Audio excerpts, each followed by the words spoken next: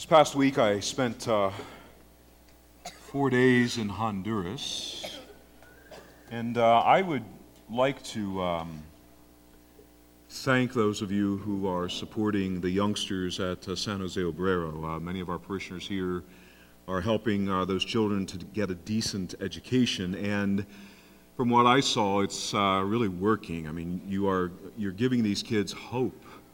There's a new pastor there at the parish, and Father Gerardo has cleaned things up. The place looks great. The kids are happy. They just started back to school for they go from the 1st of February through November. And the youngsters are very, very thankful, very joyful because of this parish community and what you're doing for them. So thank you very much. They were feasting me, so I was taking advantage of what you have done for them, but they were very, very, very, very thankful, so please know that. And things are going well at San Dominic Savio as well. Actually, Father Juan Angel he had one parish, now he has 6 parishes. So he's been given more territory, and most of that territory is very, very poor. So some more opportunities for us to do some outreach down there. But again, thanks to all and anything that you're doing for the youngsters and for the folks in Honduras. Last week we heard the story of Jeremiah's call to minister, to be God's prophet amongst the people. And we also heard Luke's version of the public inauguration of Jesus' ministry. And today, Isaiah of Jerusalem and Paul share their call to ministry, and then Luke tells us of Jesus' call to Simon Peter and to Zebedee's sons James and John. And the calls of these various ministers of God they're set before us not simply as some historical survey. They're not given to us just to remind us of notable names in our tradition of faith. But these are vocational encounters, and they're given to us to be heard as a little bit of an impetus, shall we say, in order for each and every one of us to reassess where we are. Now, God has called each of us into, life, first off, but He has called each of us to minister to God's church, to one another, to the world that we live in.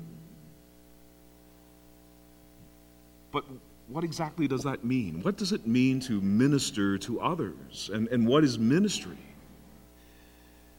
It's been 50 or so years ago, and we had a council. And prior to that council, when we spoke of ministry, it was understood to apply to the priests, the deacons, the bishops, and that was it. And that is still very, very much ingrained in most of us, even though a good proportion of those here were born after that council. We still think that it's the ordained's responsibility to minister to everybody. But the truth of the matter is that has changed. And of course, we haven't been too much aware of this because there have been plenty of priests around, and they're still taking care of everything. But I cannot do this alone, and even with Father James here, we cannot do this alone. We have 2 deacons, and still there is too much work for us to be able to handle this on our own, and things are not getting any better, folks. We have many of our priests over these next 5 years retiring, and it's going to get very, very, very tough even to have a parochial vicar here. So it's important that everybody step it up. And ordination is but one kind of ministry. It's certainly special, it's sacramentalized, but it is everyone's responsibility. For Isaiah, ministry It meant summoning the courage to speak God's word to the people, to interpret for them God's will, and to call for those amongst whom he lived to repent, to return to God's ways. Isaiah was the son of Amoz. He was well educated, but he felt unworthy to serve, and he was afraid of God. Just like most of us, you know my story. I ran from God for a number of years before I finally let him catch up with me. For Paul, ministry meant setting aside his former convictions. He was persecuting the Christians, and he had to put all of that aside in order to minister amongst the people to whom he was then called, to the Christian community. Paul was born and raised in southern Turkey. He perceived himself to have a vocation. He travels to Jerusalem as a teenager to study. He wanted to do everything himself. And he becomes convinced of his own righteousness. But God changed him. Simon Peter, James, and John. For them, ministry meant doing three things. Number one, doing as Jesus asked, even when it seemed illogical. Secondly, admitting their sinfulness. And thirdly, overcoming their fears so that they could become who Jesus asked them to be fishers of men, fishers of people. What we see today is God's real call to each of them to be ministers, and we hear about their response. And we can see how initially they all feared God, perhaps believing in themselves more than in God. And each and every one of them was frightened. They were scared to death. Lord, why are you asking me to do this? I'm not worthy. I don't have the skills that you think I do. Just like we are. We're frightened. We feel unworthy. Not good enough to serve God or God's church. We don't want to get too close to God because it means the experience might be too life-changing. We might have to turn into a different kind of person. Look how people avoid getting involved in the parish. Avoid getting involved in, some Bible study or group that might help you to live your life not just more faithfully, but more fully. Share your faith. That's a ministry. Let other people know that this makes a difference in your lives. That your faith is changing your life. I would like to go a little bit off of what I might normally do here, because I want to read the beginnings of a letter. And this letter is addressed to men.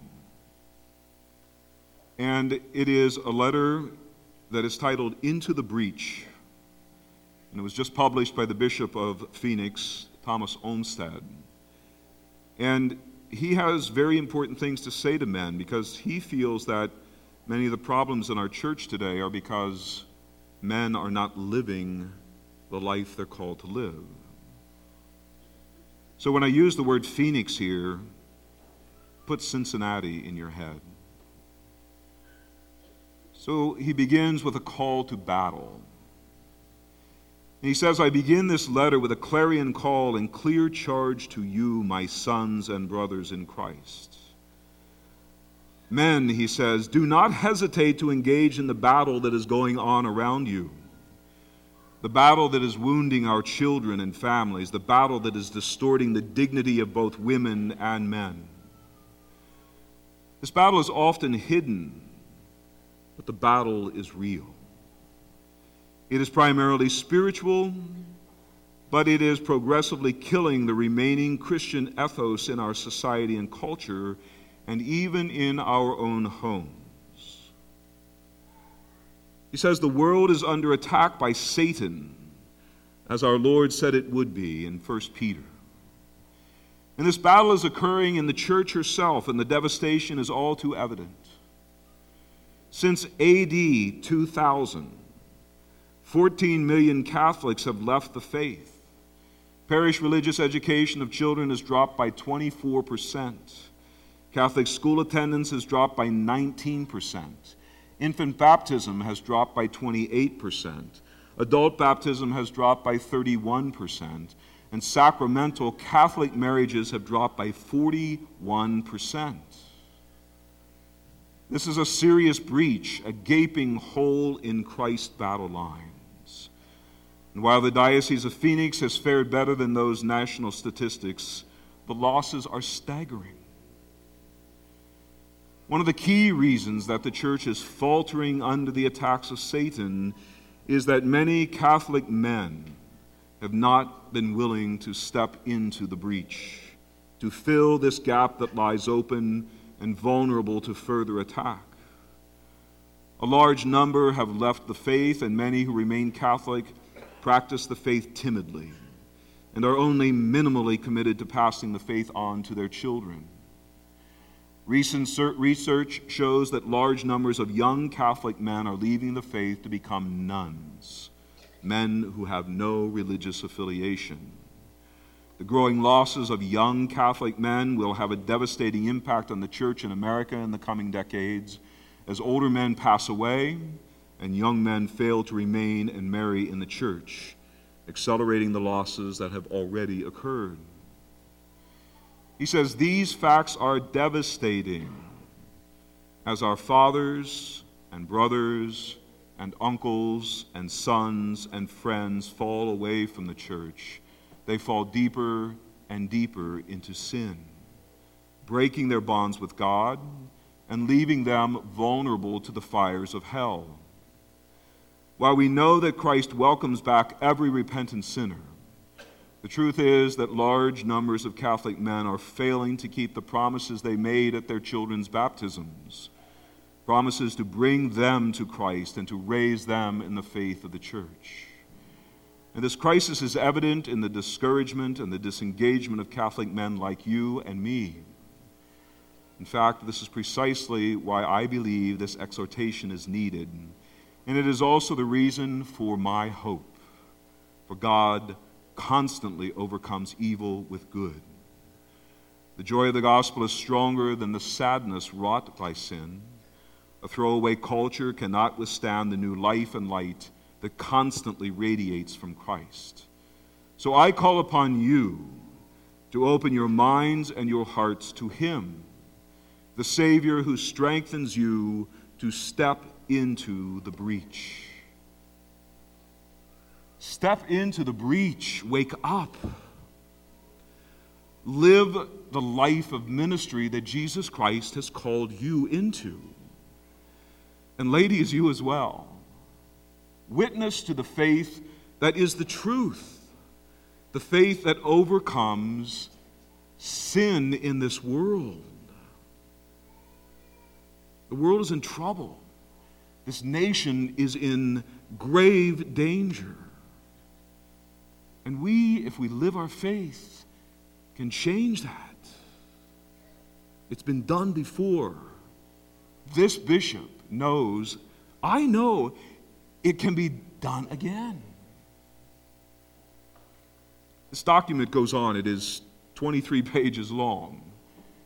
If you would like to see it, email me and I will send it to you. And I hope that you do. It's valuable. Answer that call that God places in each of our hearts to minister to one another. Here, in your neighborhood and in your workplace. Do not be afraid. The gospel says that in many places. Do not be afraid. our late Holy Father, now St. John Paul II, used to remind us constantly, do not be afraid. If we are afraid, the world is a far worse place. We must not be afraid. We must answer the call. We must help others to know the love of Jesus Christ.